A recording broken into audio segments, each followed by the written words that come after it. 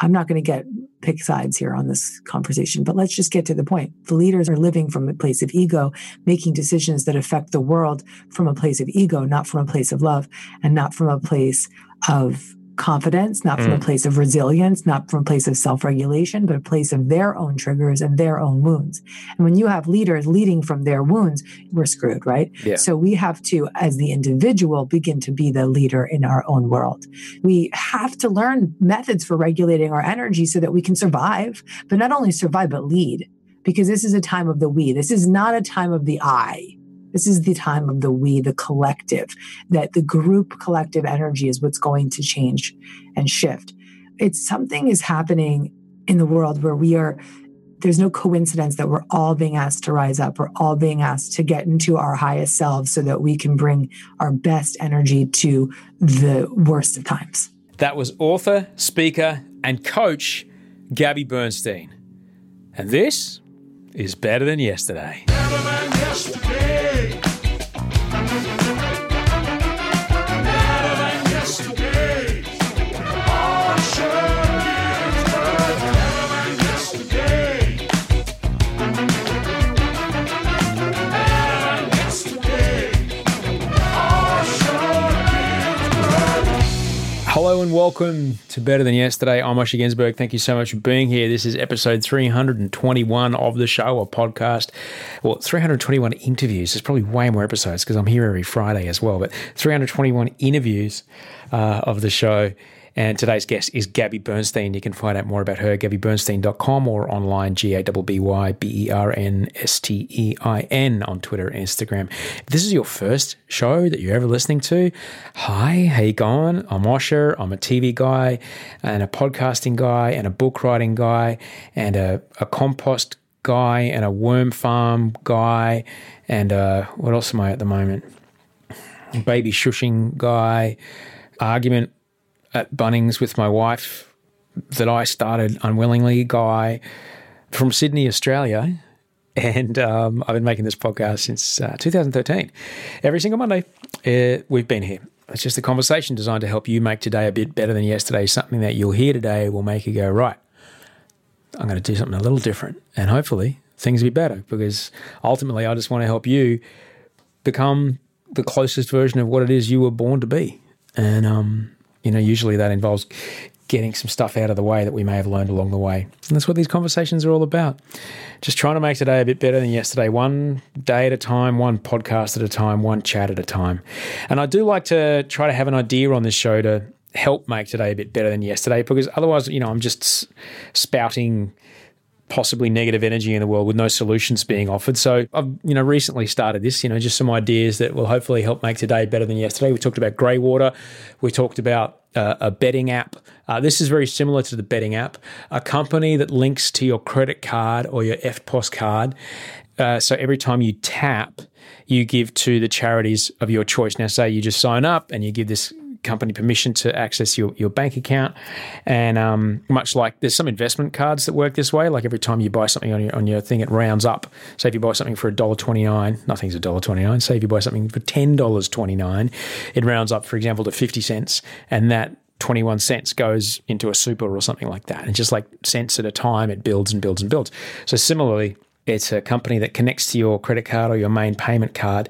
And at the start of the financial year, you go, right, here's my main charities, say maybe 4 charities, and here's what I'm prepared to give of what I spend. So like anything from like 0.5% all the way to 5% if you want it. So say if you bought something that's $100, you go to dinner for you and your family, it's $100, $5 goes to a charity. And that's it. You forget about it. And in June 15, 2 weeks out from the financial year, you get a statement going, here's the tax-deductible donations. Boom, there you go. Brilliant. Anyway, that's my idea. If you work in finance or coding or want to build it, go right ahead. Just cut me in. Sling me, 2.5% and make me a advisor. That's it. That's all I ask. Maybe less percent if you want. I know one person who works in finance in Australia, and he's already up to his ears in philanthropy. But so if you know who's someone who can build that, please go right ahead. You have my blessing. Just let me know if you do. Thanks heaps to everybody that left a lovely, delicious review on iTunes. That helps me here at the show enormously. It helps me make better shows for you by making sure that the guests that I continue to get are as excellent as I have been in the past. And usually when people are sending guests our way or looking at places where they can pitch their guests for podcasts, they look at those charts. And those charts are really important. So the number one thing you can do for this show is tell someone that you know about this podcast, particularly if that person's in another country, because it's always fun to kind of get a bit of global reach on this show, but also to leave a rating and a review in the iTunes systems there. This one came from Dr. B. Who knew that the handsome man who hands out the roses could deliver such thought-provoking, sometimes horrifying, yet always with a glimmer of hope, inspiring interviews with humans from all aspects of this colourful world in which we live? There's something incredibly wrong about that. I never hand out the roses. I just count them. I've enjoyed and gained knowledge with every interview and every check-in and truly value the raw honesty in which Osher talks about his own mental anguish and how he deals with this on a daily basis. I feel like listening to these podcasts can only help make me a kinder human to the world, to my fellow world inhabitants. Today really is better than yesterday. Thank you. Well, that's very sweet. That's a delicious review. Thank you so very much. And I'm glad you weren't there in Bunnings when I accidentally started a fight by saying something shitty at the end of a sentence that then triggered everything off. Because you probably wouldn't think that about me then. But look, I'm human. You're human. We're human. I'm in the process of making up. Making amends. Trying to get there. Thanks heaps for the emails that you sent my way. Send Osher email at gmail.com. Matthew, who we talked about a couple of weeks ago, Matthew was on his way to a wedding in Phuket. They made it in the end, which is lovely. But Matthew was talking about, he's originally from the UK, and he was talking about one of the other ideas I was talking about. And he reckons that in the construction industry here in Australia, like in the UK when he was working there 15 years ago, those big skip bins out the front of building sites, there's 3 big skip bins. There's one for timber, one for timber, one for plasterboard, one for metal, and one for general waste. And the plasterboard's sent back to the manufacturer to get recycled, the timber's recycled, everything's reclaimed and recycled. But here in Australia, everything goes to landfill. He said that was happening 15 years ago in the UK, and they weren't even a market leader at the time. But here on sites that he's on, everything just goes to landfill, which seems bonkers to me when you can see the size and the construction, you know, the just massive semi-trailers of junk leaving big building sites, particularly, you know, big ones in the city or big housing developments. That seems just, what a waste of money. Every square metre of gyprock that goes into the landfill is cash, right? Anyway, thanks, Matt. And Marina, congratulations, you got married. Good on you.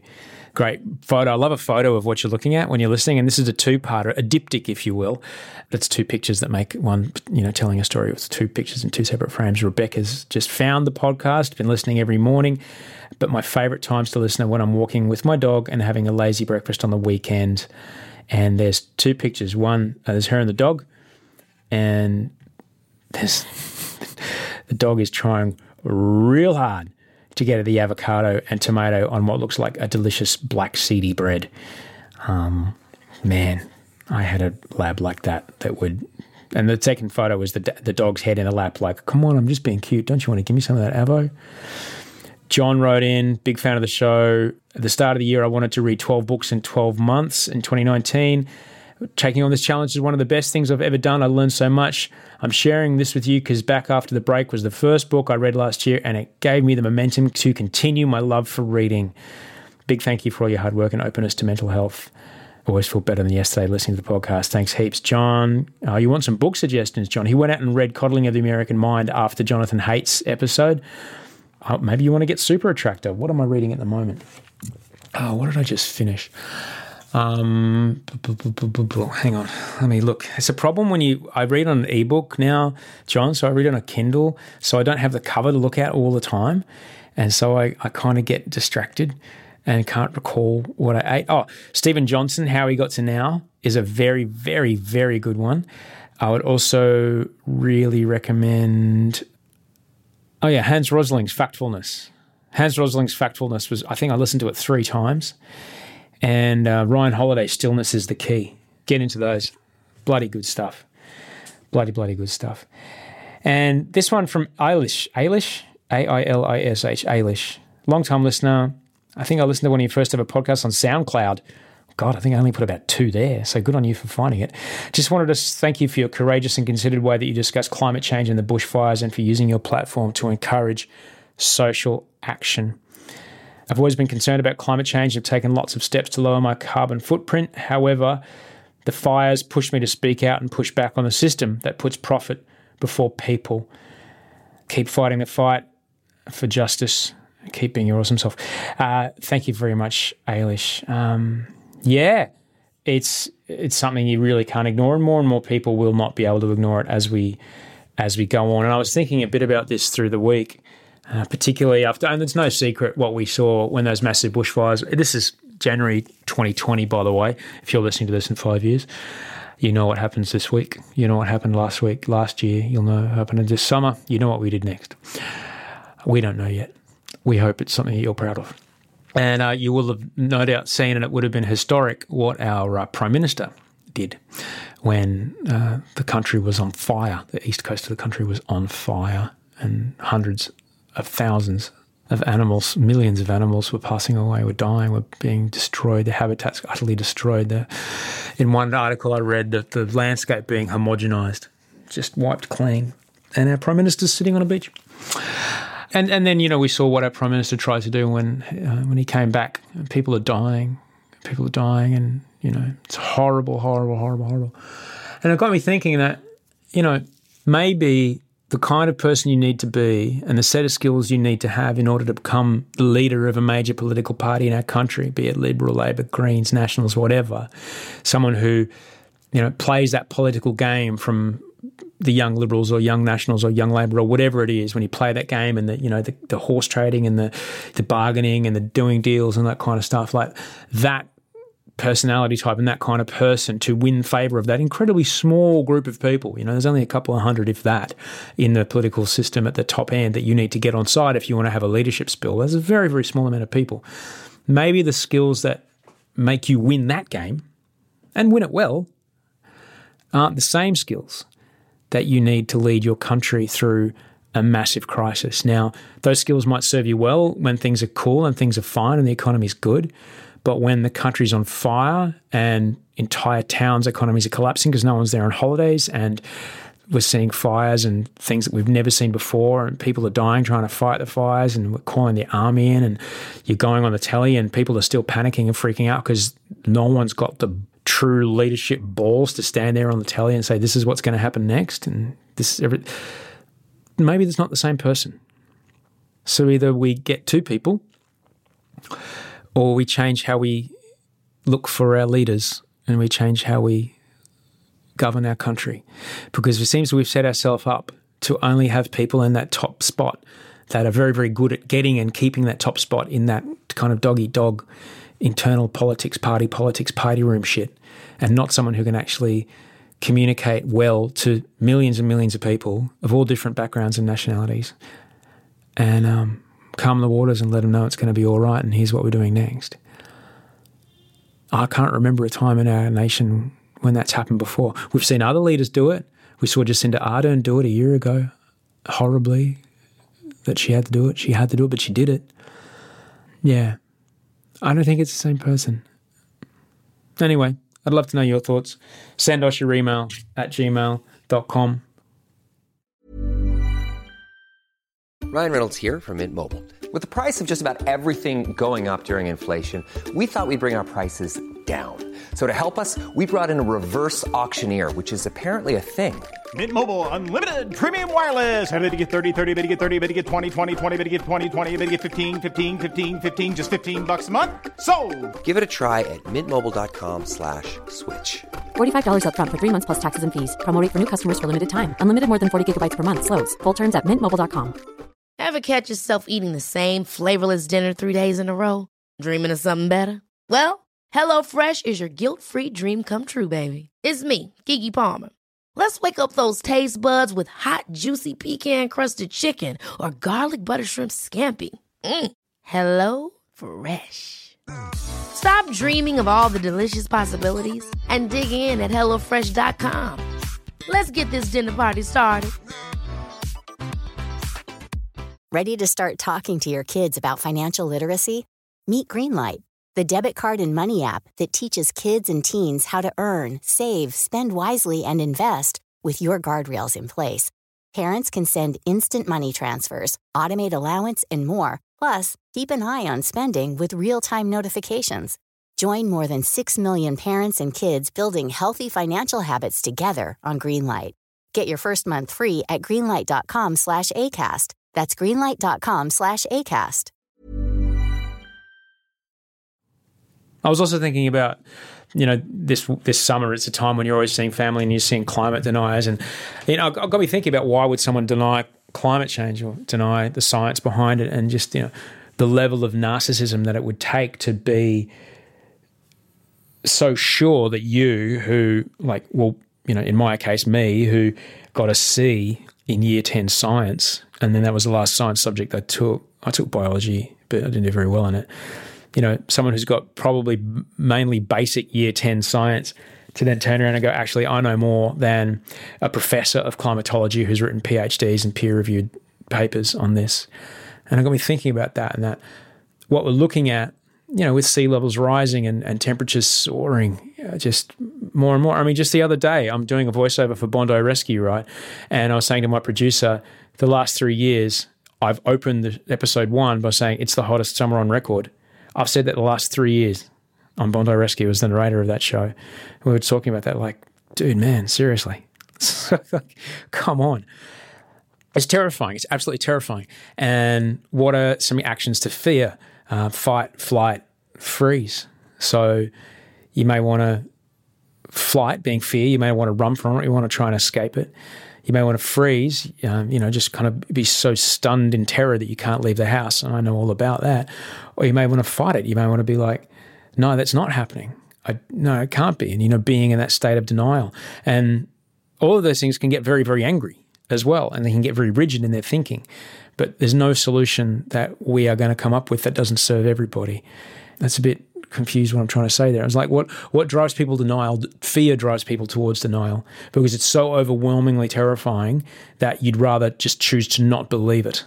It's like still buying cigarettes, even though there's a picture on it that will show me your lungs are going to fall out through your ears if you keep doing it. That won't happen to me.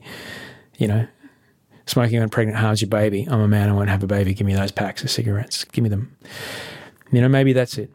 Anyway, I think the biggest problem with that kind of denial thinking is that once you pass a certain point, it's very, very hard to come back. And we've all got people in our lives like that. Somebody I work with like that. Because if I were there to challenge the beliefs that you have so, stringently put down and shared memes about and joked about and told the one about Greta Thunberg and whatever those jokes you've been saying to your friends at work, the moment I challenge your beliefs with facts, your brain goes, those people in my Facebook group told me about greenies like you, and their mind will shut quicker than a coal mine in 2025. And that's a shame, because if you find yourself there, it's really scary to consider that you might not be right and that you might have to concede that maybe you made a mistake. Anyway, I've got to have some compassion for people who are in that situation, because the world's just going to get even scarier for them. So Gabby Bernstein's on the show today. She's great. Gabby Bernstein's an author, motivational speaker, and life coach, I guess, from New York. She's written 6 New York Times best-selling books. Her 7th book is called Super Attractor. It's out now. I first met Gabby about 9 years ago, I think. We were both part of the Summit conference scene in Los Angeles, Utah. I think we met on a boat at some point. I kept an eye on what she's been doing. She's a very impressive person. She and I share a journey of sobriety. However, what Gabby's done with where her direction has taken her, it's just astonishing, right?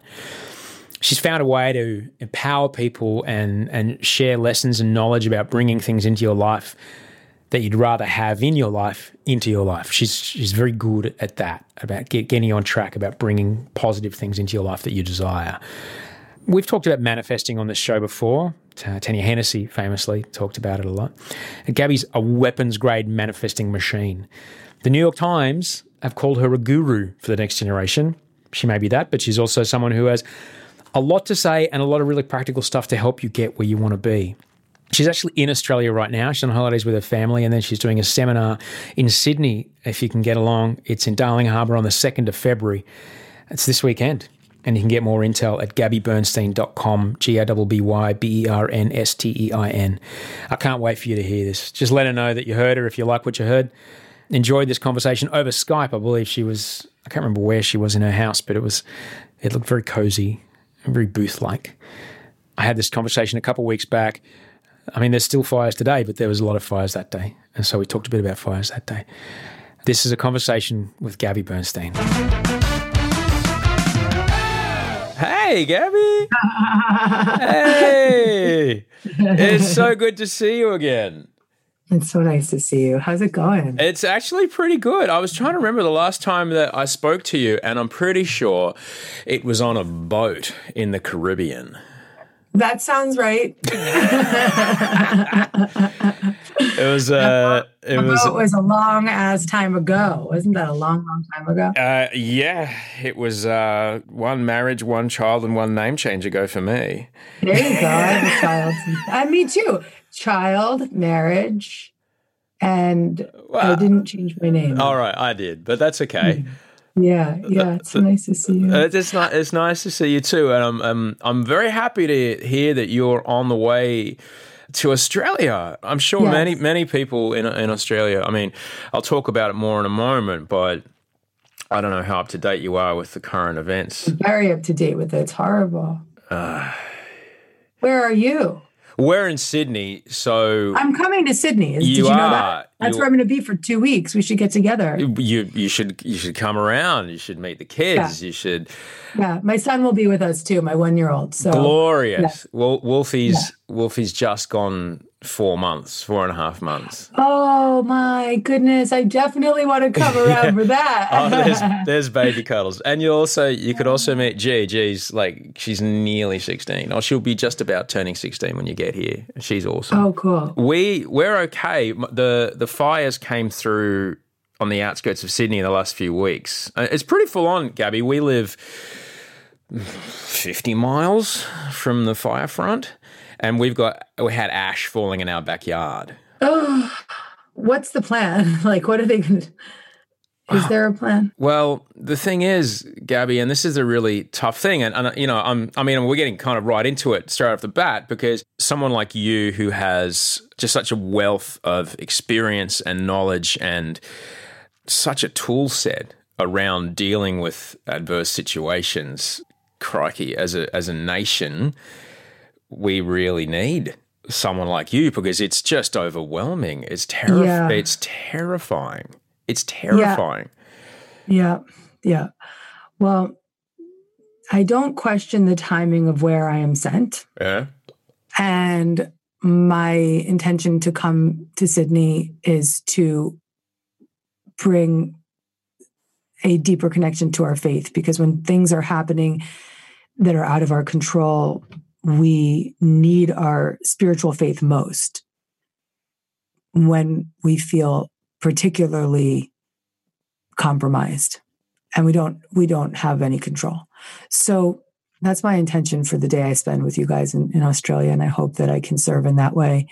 I'm coming as a visitor as well for 2 weeks. And so I'm sad to see what's happening. I'm deeply sad. I keep reading about the animals and the displaced people, and this is serious. And I unfortunately think that there's going to only be more of this, which is really quite not just in Australia, throughout the world, and there is continuing to be. So I think at this time we're going to need to rely on our spiritual faith more than we ever did before. So let's just get some context here to what we're going to talk about today, because I know for a fact, because I used to be one person who, if I heard the word spiritual faith, or if I heard spirituality, I would be, take your rose quartz, take your patchouli, get out of my face. I don't want to know about it. Right. The Secret told me all I had to do was think about something, might get a new bike. It was bullshit. Get out of my way.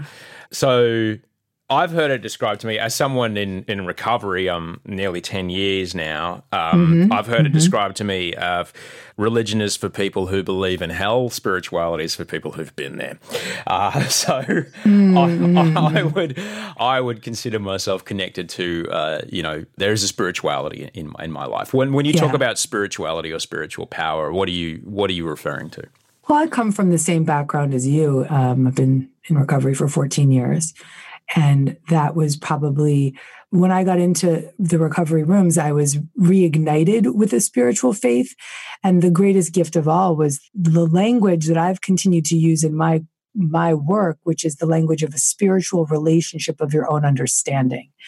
That language I have repeated countlessly as my mission. My mission is to help people who may not have the privilege of finding their way into a recovery room. And I say that honestly, with all truth, because it is a privilege to end up in a room where people want to help you for free and they just want to help you save your life. Yeah, I can't agree with you more. Unfathomable that is, it's probably the most miraculous community event that has ever occurred in the world, in my opinion.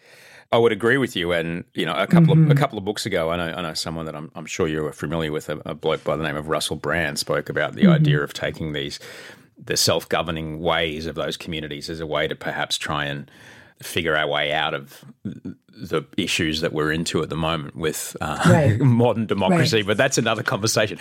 So to talk about higher powers, to talk about spiritual powers, because I do know, and as well, and I'm sure you know people as well, people who've, they see that you're not drinking or using, and they come to you for help, and then you show up to one of those rooms, and then they hear the word God, and then they go, I'm the fuck out of here. Yeah. I think that the word God is loaded, but I think that I will say that I've been able to push the spiritual envelope with my work in the last 1.5 years, particularly with this latest book I came out with, Super Attractor. This book, I really pushed the spiritual envelope, talking about angels and guides and deceased family members working with us, because this is what I believe to be true. But the thing that I continuously do throughout the book, and I put it up front really loud and clear, if this isn't for you, keep reading and find what is for you. Yeah. And then the whole intention of that part of the book is to really just commit to helping people establish what that spiritual connection means to them. And frankly, I don't think anyone would be listening to us right now if they didn't have as they say in the 12 steps, mustard seed of hope, right? And the slightest willingness to see beyond their physical sight, because you wouldn't be guided here. You wouldn't have listened past the first 3 words I said if this wasn't for you. Yeah. So I think we can go there today. I think we can say whatever words we want to say with the intention of people opening up to the language and the lexicon that's their spiritual lexicon, that's theirs, that's their own. There's definitely we're recording this morning on a Saturday in Australia. There's just been humongous and horrendous, and it's a word that we will unfortunately hear much more of in the coming decades, unprecedented weather. There's entire towns of people stranded on peninsulas that the Australian Navy is being sent in to evacuate thousands of people who are stuck on a beach with no food or water, and they're surrounded by fire. It's so scary, and it's even more scary to think about, well, this is weather now. This is where we are. This is where it's going. This is the start of it. That's right. And that's so freaking overwhelming, Gabby. When you look at the title of your new book, Super Attractor, how to manifest, things in your life. I've been talking a bit about this, and a response is like, yeah, that's all well and good, but you're not sitting on a beach with a hungry baby with a full nappy and nowhere to get a new nappy and no food. In those points of crisis, which many people in our country are facing today as we speak, what kind of tools can you bring to those kind of situations of extraordinary crisis? Yeah. Well, part of me has an answer and part of me doesn't. So the answer I have is the answer of a spiritual teacher, and the part of me that doesn't have the answer is the part of me that's a new mother. You know the difference. You know what I mean? Oh yeah. Because I can sit here 10 days, 12 days away from coming to Sydney to, witnessing it firsthand. Of course, it's not going to be my experience because I don't live there, but to be able to be there and witness it firsthand. And I can say that I come with the belief and the faith that the power of prayer, that the power of positive thinking, that the power of intention does have the capacity to shift the energetic vibration in the world. And as a result, help us find solutions beyond our imagination, find solutions that are creative solutions rather than fear-based solutions, help us, open invisible doors. I've said that for 15 years in my career. I believe that to be true. I've seen it. I've witnessed it. I've, in many of my own personal experiences, been to hell and back, but I haven't sat on a beach with my child in a full diaper and no food to feed him. So I can say this with authority, but also with a weary voice, if that makes sense. Because I think that no matter how strong our faith is, we're still faced at this time with very horrific things that we have to be real about. But this is, like I said, I think when things fall apart is when we need our faith most. So for me, in my prayers today, in my prayers for the past several days, actually, as I see these posts and these images of the animals and all of the horrific things that I'm witnessing, in my prayers, I envision rain. In my prayers, I envision people rising up to support each other in ways that they never could have before. I see animals finding safety. So I'm visualizing, I'm setting intention, I'm grounding myself in my mission and my work, which is to come and bring a collective energetic shift. So my hope and prayer is that my time in Sydney will elevate 2,000 people, which I believe will have a ripple effect. That's my intention. To really ground us in a sense of intuitive guidance. Because I think that when things are really, really, really tough, the more people that are in chaos, the more chaos occurs. So if we can ground people, teach people tools for regulating, help them stay in a centered state in the midst of this, then energetically more solutions will be found. People will be able to be conscious of the experience and not get so traumatized that they live with it forever.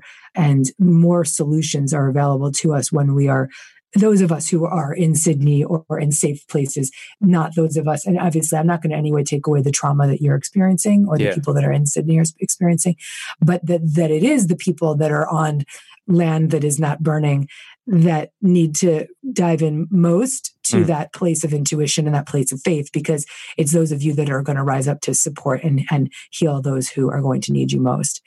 That's where I'm at with that. Ever catch yourself eating the same flavorless dinner 3 days in a row? Dreaming of something better? Well, HelloFresh is your guilt-free dream come true, baby. It's me, Keke Palmer.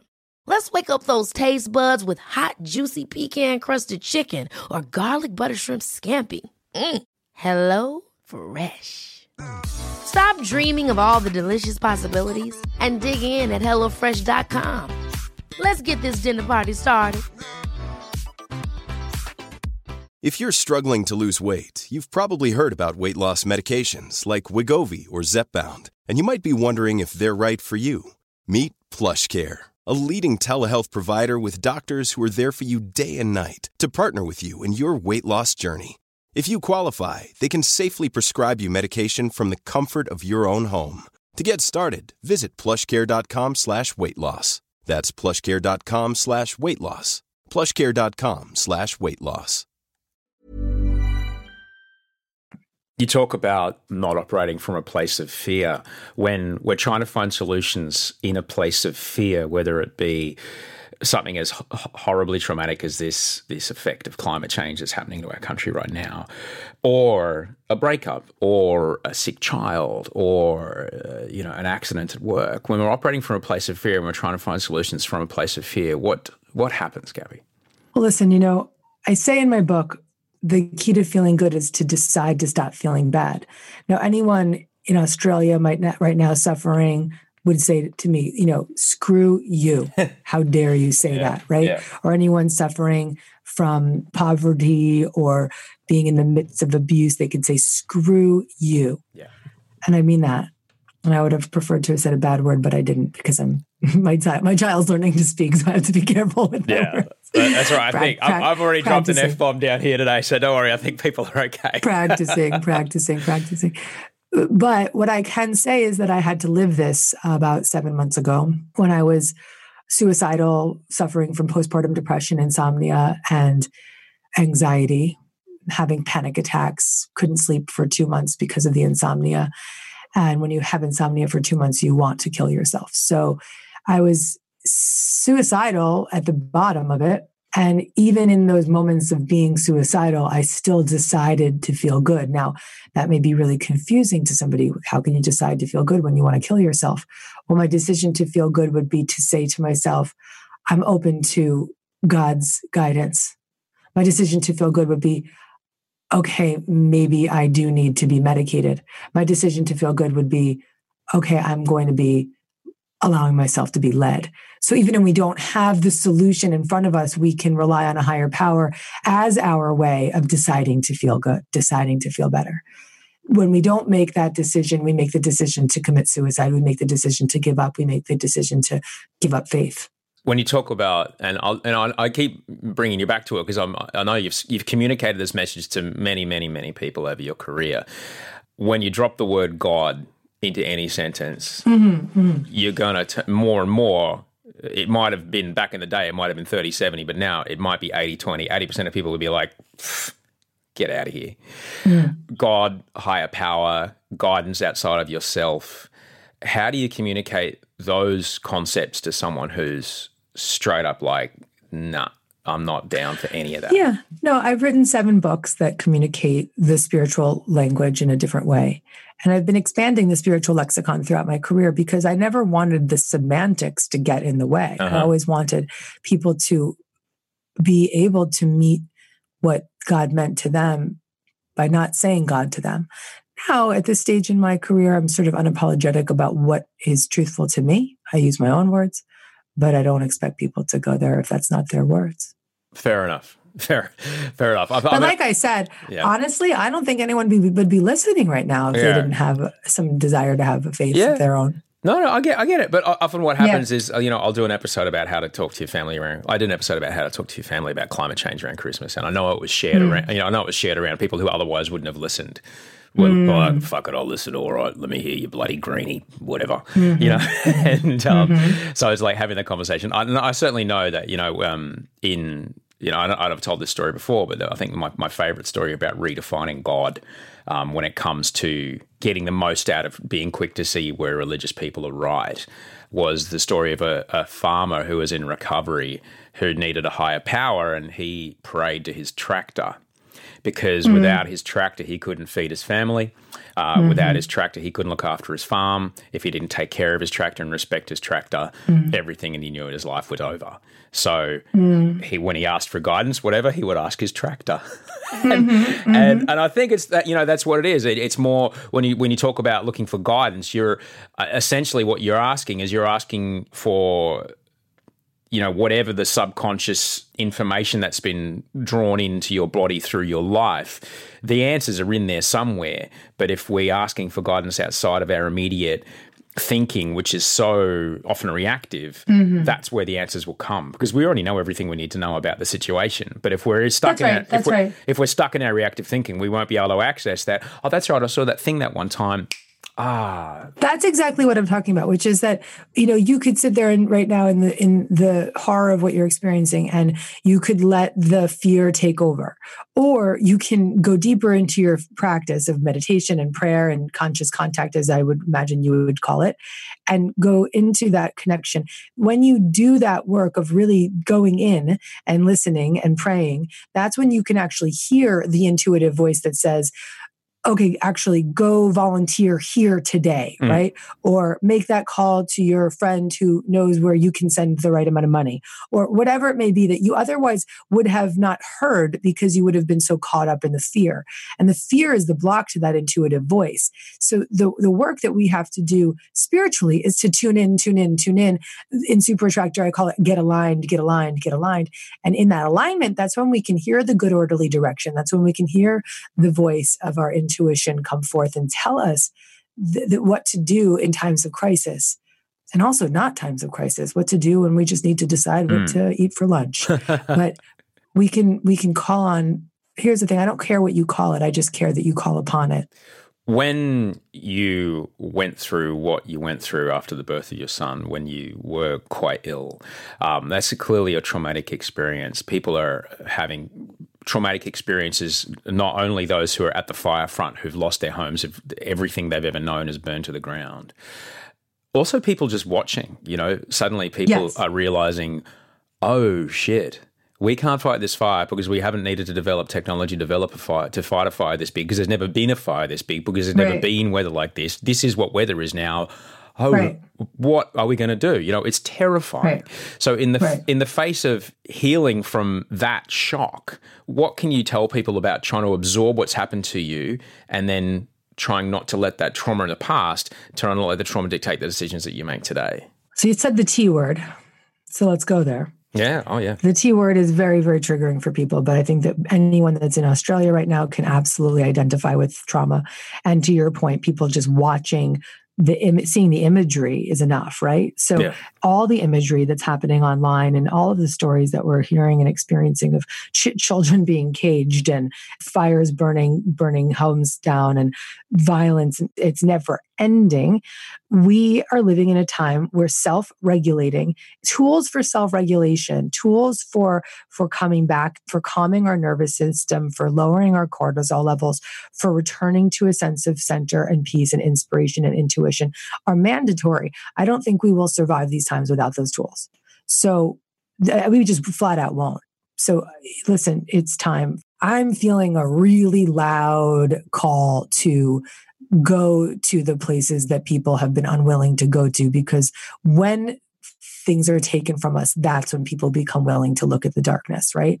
Because it's in that willingness to look at the discomfort that we come through the other side. So finding those tools for self-regulation, let's begin with a few, okay? Right now, let's say you're sitting in Sydney and you're smelling the smoke and you're traumatized by what's going on and you're so upset about the animals and friends that you may know that are displaced and what's going on. What you can do in the moment to regulate is to simply tap. There's emotional freedom technique is a tool that I teach, and you can tap on a specific point. What emotional freedom technique is, it's a psychological and spiritual technique in many ways, where it's like acupressure and talk therapy in one. And you're tapping on a specific energy meridian that can help you calm the amygdala to release the traumatic state that you are in. I tapped with someone this morning who's dealing with a car crash that she had to deal with, and she went from a 10 to a 5 in 3 minutes. So you would identify, I'm at a 10 with my trauma right now. And just for the sake of giving somebody a practice they can do right now with them for themselves, is tap on the karate chop point where your hand is, that meaty point of the side of the hand. And then you can simply say to yourself, I am safe. I am safe. I am safe. If you're really in a holy shit moment, you can tap at what is called the gamut point, which is the point between your pinky finger and your ring finger. And it's like the skin between your pinky finger and your ring finger. Yeah, you got it. And you tap there. That's the gamut point. That's the holy shit point. And that's when we just continue to say, I am safe. I am safe. I am safe. And just repeat that over and over to yourself. I am safe. And that in itself can give you a moment of regular. Do that for a minute and breathe and continue. I am safe, and breathe and say, I'm safe. And just throughout the day, come back to that, because it's got to be, we need to regulate all day long. Come back to that, come back to that, come back to that, come back to that. If you have a meditation practice, come back to that. A breath practice that you could do is breathe in for 5 seconds, hold your breath for 5 seconds, release your breath for 5 seconds, in for 5, hold for 5, out for 5. These are just 2 practices that I can give someone now to really regulate, to come back to that center. The idea that an entire community, an entire society needs to relearn. I'm sure we always knew how to self-regulate as human beings, all right? And something along the way, we got distracted. Oh, look at this, it's books. Oh, look at this, it's radio. Oh, look at this, it's television. Oh, look at shit, it's just like a poker machine in my pocket of dopamine and serotonin in my phone. I can't look away from it. Like our ability to self-regulate as an intuitive, as a natural thing, we seem to have lost touch with. We weren't taught to. We were taught the opposite. So to your point, yes, like you and I are watching, and you're watching a newborn infant, and I'm watching a 1-year-old grow into humanness. And, my 1-year-old, he falls and he cries and he moves it through and moves on. But that's because I'm holding the space for him to experience the feeling of the crying and the release of the emotion. But many children have been picked up, told, you're fine, you're fine, you're fine, you're fine, handed something else, and forced to move on to the next emotion without fully processing that traumatic moment of hitting their head fully through their body. So, from 4 months old, or let's call it, maybe when you start crawling and walking, 6, 7, 8, 9 months old, you've begun the journey of being told, no, you are not allowed to feel your feelings.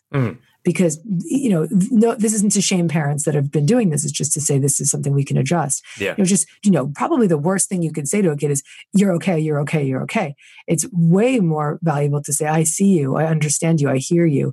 You could say, you're safe now, but you don't want them to push past what the experience is. So from the early days, we've been taught don't feel. We've been taught move past it.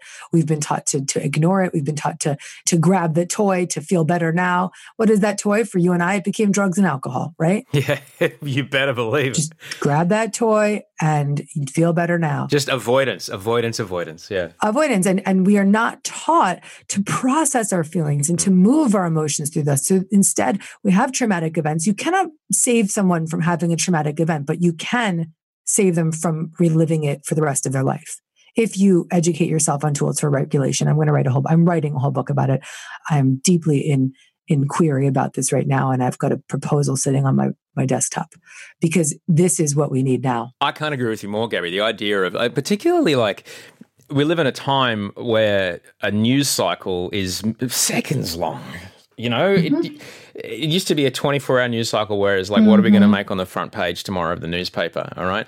And now it's like, okay, that tweet was 8 minutes old. What new is happening, all right? This leader of this country, this leader of this city, this leader of this company, you better say something exciting, otherwise I'm going to look away.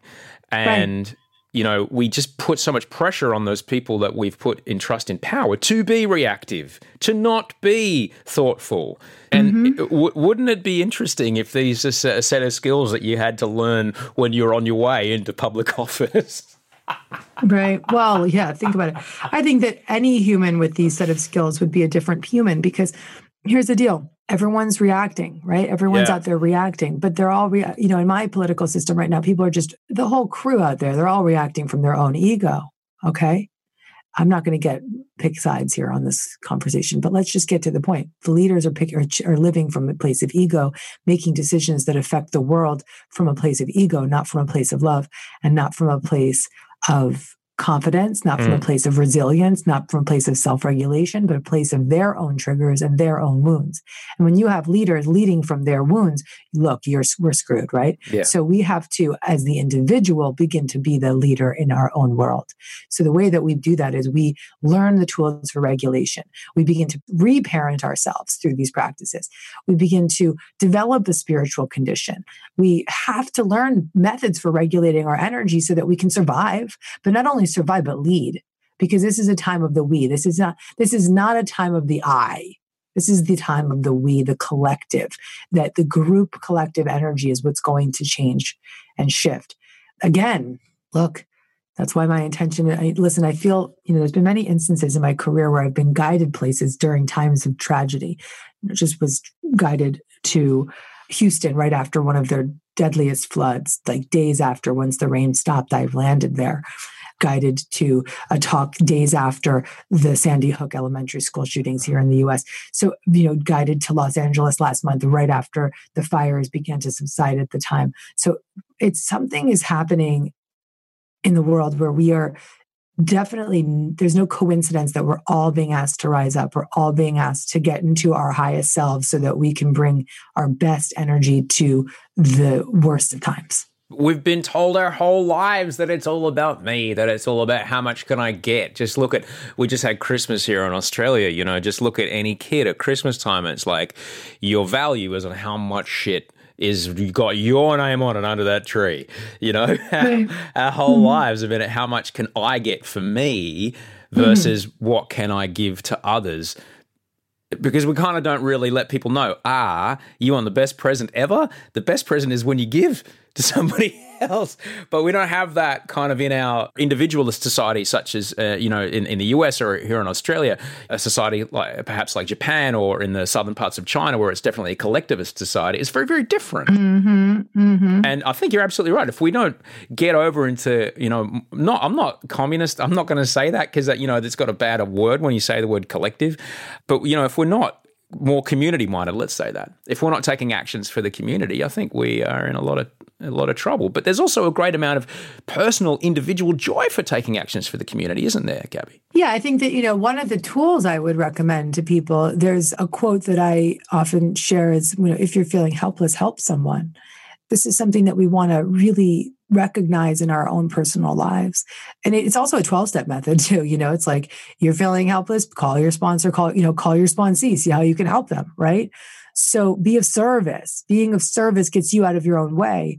Being of service, one of the things that I've been listening to a lot of Peter Levine's work, and I think it was Gabor Mate. I was listening to an interview, and he was talking about during the floods in New Orleans, what was happening was all of the people in the community were rising up to go and help and serve and do things. And their adrenaline is rushing in through their body, and they just need to serve and need to move. And that's how they were releasing trauma. And then FEMA shows up and they're all shut down and said, no, stop doing everything. We've got this under control. You just have to sit there. And the second that they started to sit there, that's when they became frozen. That's when the trauma gets stuck in their being. So my message to everybody in Australia is get to work, do something. And I don't know that you can do anything necessarily for, obviously, with regard to fire, but you can absolutely do something in the way of fundraising, or in the way of, because they're going to need money, right? Or in the way of just get into action, be in that community action in some form. And that will help you greatly help you through these times. When you look at your child in your arms, as they're putting them off to a nap in the afternoon, and then you get them to sleep, and then you pick up your phone, and your phone just screams that the world is ending, the sky is falling. How can we have hope? Can we talk a bit about hope and why hope is an important thing, even when the messaging is like, it's all over, give up, just sit there, just keep playing that stupid game on your phone, and, just hope that it doesn't hurt too much? Yeah, I have a spiritual faith that we come here to unlearn fear and remember love. I have to live by that faith that the fears that we've experienced in this lifetime have been a spiritual teaching. Now that we're in a situation where the fear is rising, we have to learn at a faster speed, frankly. We have to really go to a graduate degree overnight, okay? Yeah. So my way of having hope is revving up my foundation, revving up my mission to be of service. And that doesn't just go for me, someone who's a motivational speaker and author and public figure in my way. It's for every one of us to live in mission, live in contribution, live in service, live in a loud way, right? To create policy change in whatever form that we can get behind, to vote. But when it comes to hope, we have to just rely on a power greater than ourselves, frankly. Because when there's things in the world that are out of our control, it's not in our will that our safety lies. Our safety lies in our willingness to surrender. The work here is to rely on the powers that we believe beyond our physical sight. Now, people listening may think, okay, well, I don't have a relationship to God or spirit or a higher power. Well, my answer is you're still listening. So go pick up a spiritual book. I don't care which one, whatever you've been guided to, and read it and get going.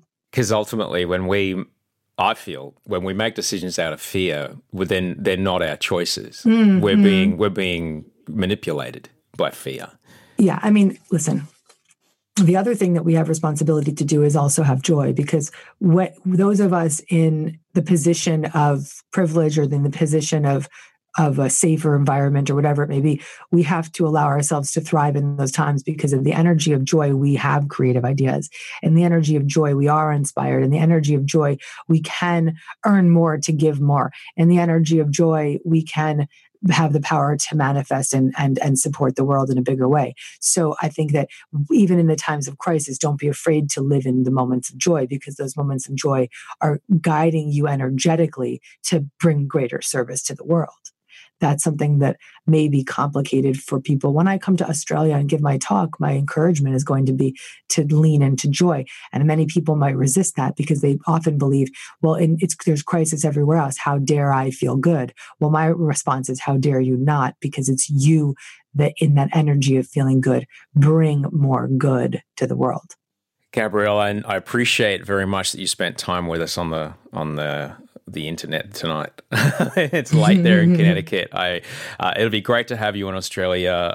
Serendipitous timing, or not, depending on which side of the fence you lay on. It may all be. No, it's funny. It's like I feel I'm being sent there. Like I'm going with some friends that are the first 2 weeks I'm there. I'm on vacation, and then I work at the end, and I hear the people around me saying, oh, are you sure you can go? Are you scared?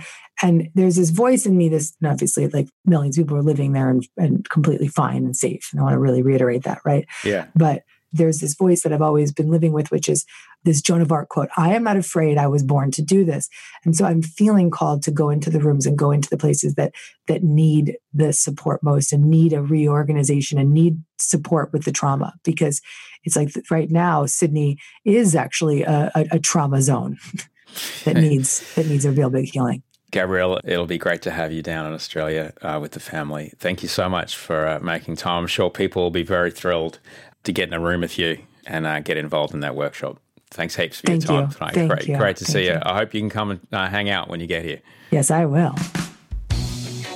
That was Gabby Bernstein. You can find her. She's great, right? She's fantastic. She's got 7 books out. The latest one's called Super Attractor. And she is in Sydney on the 2nd of February in Darling Harbour. You can get more details at gabbybernstein.com, GABBYBERNSTEIN.com. Thank you so much for listening. Thank you very much to my audio producer, Andy Marr, for making this show, cutting it up. Thank you for Rachel Barrett, who made me and a New York Times bestselling author manage to be in the same place at the same time.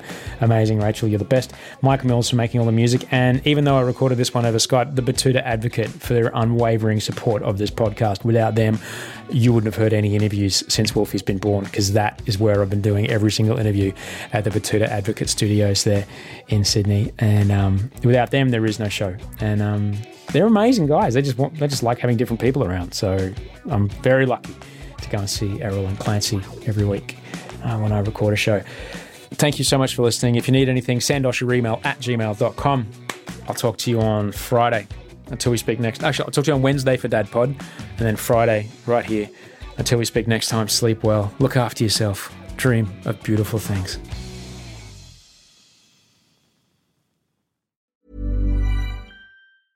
Ever catch yourself eating the same flavorless dinner 3 days in a row? Dreaming of something better? Well, HelloFresh is your guilt-free dream come true, baby. It's me, Keke Palmer.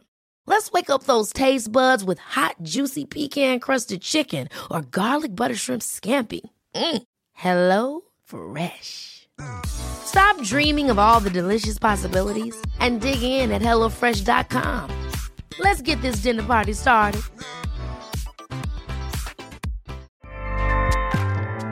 Acast powers the world's best podcasts. Here's a show that we recommend.